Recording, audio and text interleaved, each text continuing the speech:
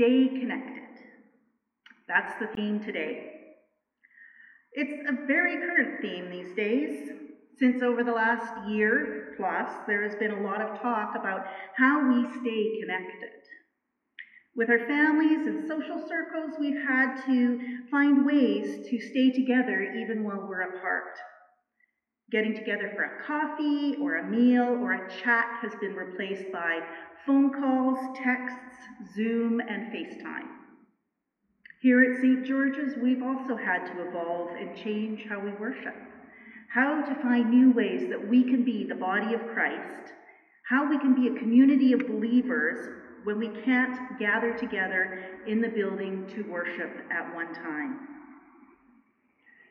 Now, over the last couple of weeks, you've heard David and Roxanne talk about some of the readings we've had in Acts, looking at what was going on with the disciples after the resurrection. And today we're going to switch it up a bit, and we're going to look at John's Gospel, to have a look back at one of the teachings of Jesus, specifically the reading about the vine and the branches. So first of all, I'm just going to start with some context for that reading, to look at what was happening with Jesus and his followers at that time. So this takes place during the last gathering of Jesus and his disciples, the Last Supper. So during the course of that evening, of course, they've shared a meal. Jesus has done some praying with them, and it's also been his opportunity to give his final teachings to his disciples. If you have your own Bible at home, you may want to take a look at this. The reading was John chapter 15, 1 to 8, but if you look just before that, at the end of chapter 14, you'll see that Jesus has just been telling his followers that he's leaving them. Now, remember, most of his followers have actually left everything behind to follow him. They've left their homes, they've left their families, they've left their jobs, and done all of that so they can follow Jesus. And now, Jesus has said he's leaving them. Well, we know now in our studies at the church that this is the time leading up to Pentecost, when the time between Jesus leaving and the coming of the Holy Spirit. But of course, the disciples don't know that. They've left everything to follow Jesus. He's saying he's going to leave them. Well, he may have told them the Holy Spirit was coming, but none of them actually left their homes or their parents, and James and John didn't leave Zebedee in the boat to follow the Holy Spirit. They left everything behind to follow Jesus. And now he says, I'm leaving you. Jesus knows that his leaving, that his death, his resurrection, and his eventual ascension will not end the relationship with his followers. So he's giving them a visual of how their relationship with him and with God is supposed to work. So he's using this example of a vine that is bearing fruit. So I'd like you to keep that vision in your mind as well. If it helps you, I personally think of grapes and a grapevine, but if there's another fruit that works for you, feel free to use that one. So in this visual, we have God, the gardener, the one who tends the vine, who looks at it, who cultivates it, and makes it so that it is fruitful. The goal of having any plant in a garden is that it produce something, whether it produce flowers or food or pollination. That's why we have them. So God is the gardener, and Jesus refers to himself as the vine. The vine is the one connected with the earth, connected to creation itself. The Bible, you remember, tells us that Jesus was with God at creation, that he's been the one that was there at the beginning. He's the one that the prophets have given clues through the years. He was the one that was divinely conceived by God to walk on the earth. So Jesus is the vine, the connection between the earth. He is the connection between the divine and the human. So that's Jesus, the vine. And then Jesus goes on to add that while he is the vine, the disciples are the branches. Now a vine must have branches on it because the branches are what holds the fruit. And a branch has to be attached to the vine to bear fruit, otherwise it is nothing. It just lies on the ground and does nothing. Or as Jesus said, it gets picked up and tossed into the fire. Both the vine and the branches are necessary. Jesus may be the vine that brought the good news into the world, but once Jesus went back to the Father, it was up to the disciples to continue to bring that good news of God's kingdom to the world.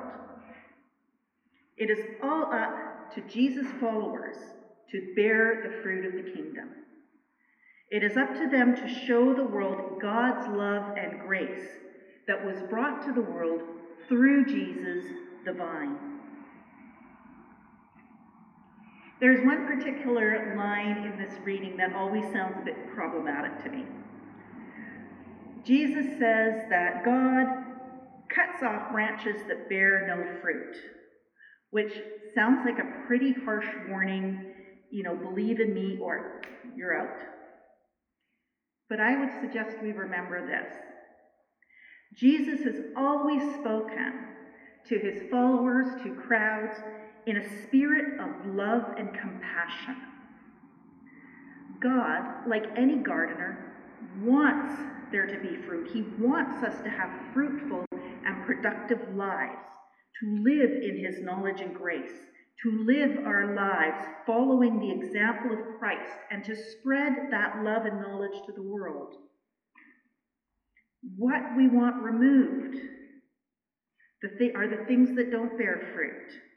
Those things that suck the life out of us, that diminish us as people and as Christians. Things like being hateful or being arrogant or being gossipy. Name your sin. Those are the things that need to be removed from us, and those are the things that we can't remove from ourselves. They are removed with God's help and forgiveness he's extended through Jesus to us. That is what strengthens us, that forgiveness extended through Jesus, through the vine, to us.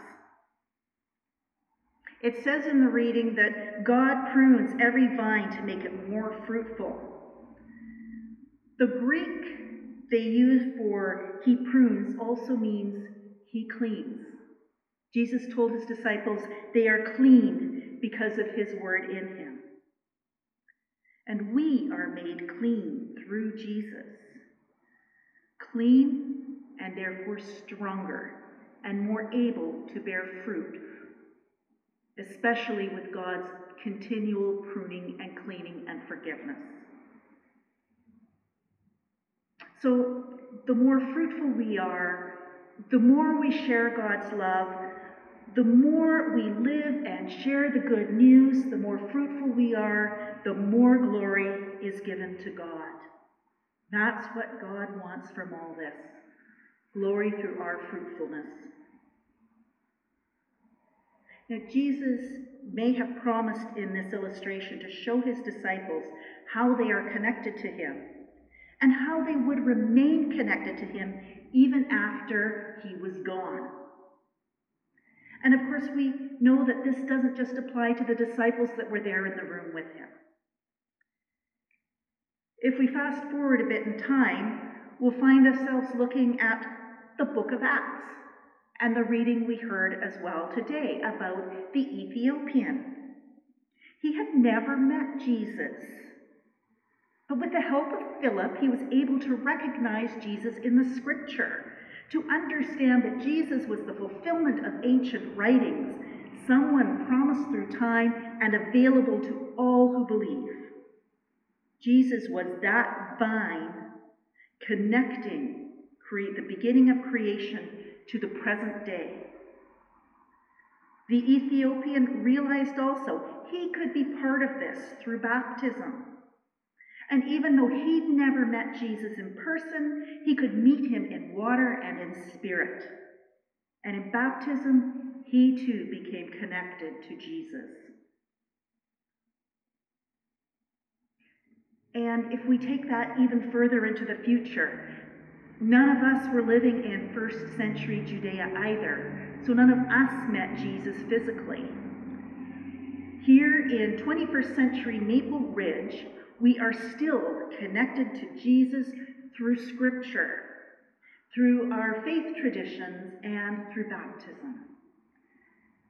You're probably here listening to this because you have encountered Jesus in your life and faith, and you're staying connected to him through prayer, through the study of Scripture, through being part of the faith community where we have a common purpose of being part of God's kingdom here on earth.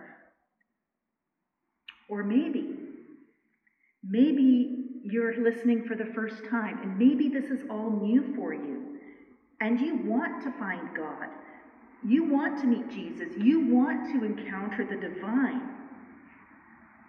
Maybe you're feeling like the Ethiopian when he was reading the Scripture,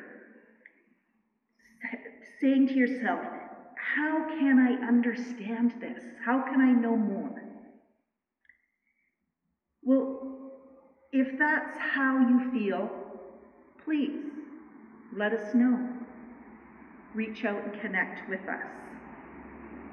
If you're someone who is wanting to take that next step, who's wanting to find out how to be connected to part of this, how to be part of the body of Christ, and how to be part of a community of faithful believers, contact us. You can send us a contact form through our website, stgeorgemapleridge.ca. We can pray for you. We can provide faith resources, and we can provide a community. That's because we're very blessed that even though we're living in a time when we can't gather together, we can connect through technology, through our services on YouTube, through contact through our website, or through our prayer chain. We're connected through mission, because we are all part of this one body, this body of Christ. So let's end this with a prayer. Holy Father, we thank you for giving us your Son, Jesus, the true vine. And we thank you for all of us who are connected through him to be branches, to be part of your body. We ask you to nurture us, to care for us, to keep us clean so that we may bear fruit, to love our neighbors, to love ourselves, to love you, to bring the fruit of the kingdom here on earth. We pray for all those people who are looking to be connected, that we may find one another, and together we may all find you. And we ask this in the name of Jesus Christ, the true vine.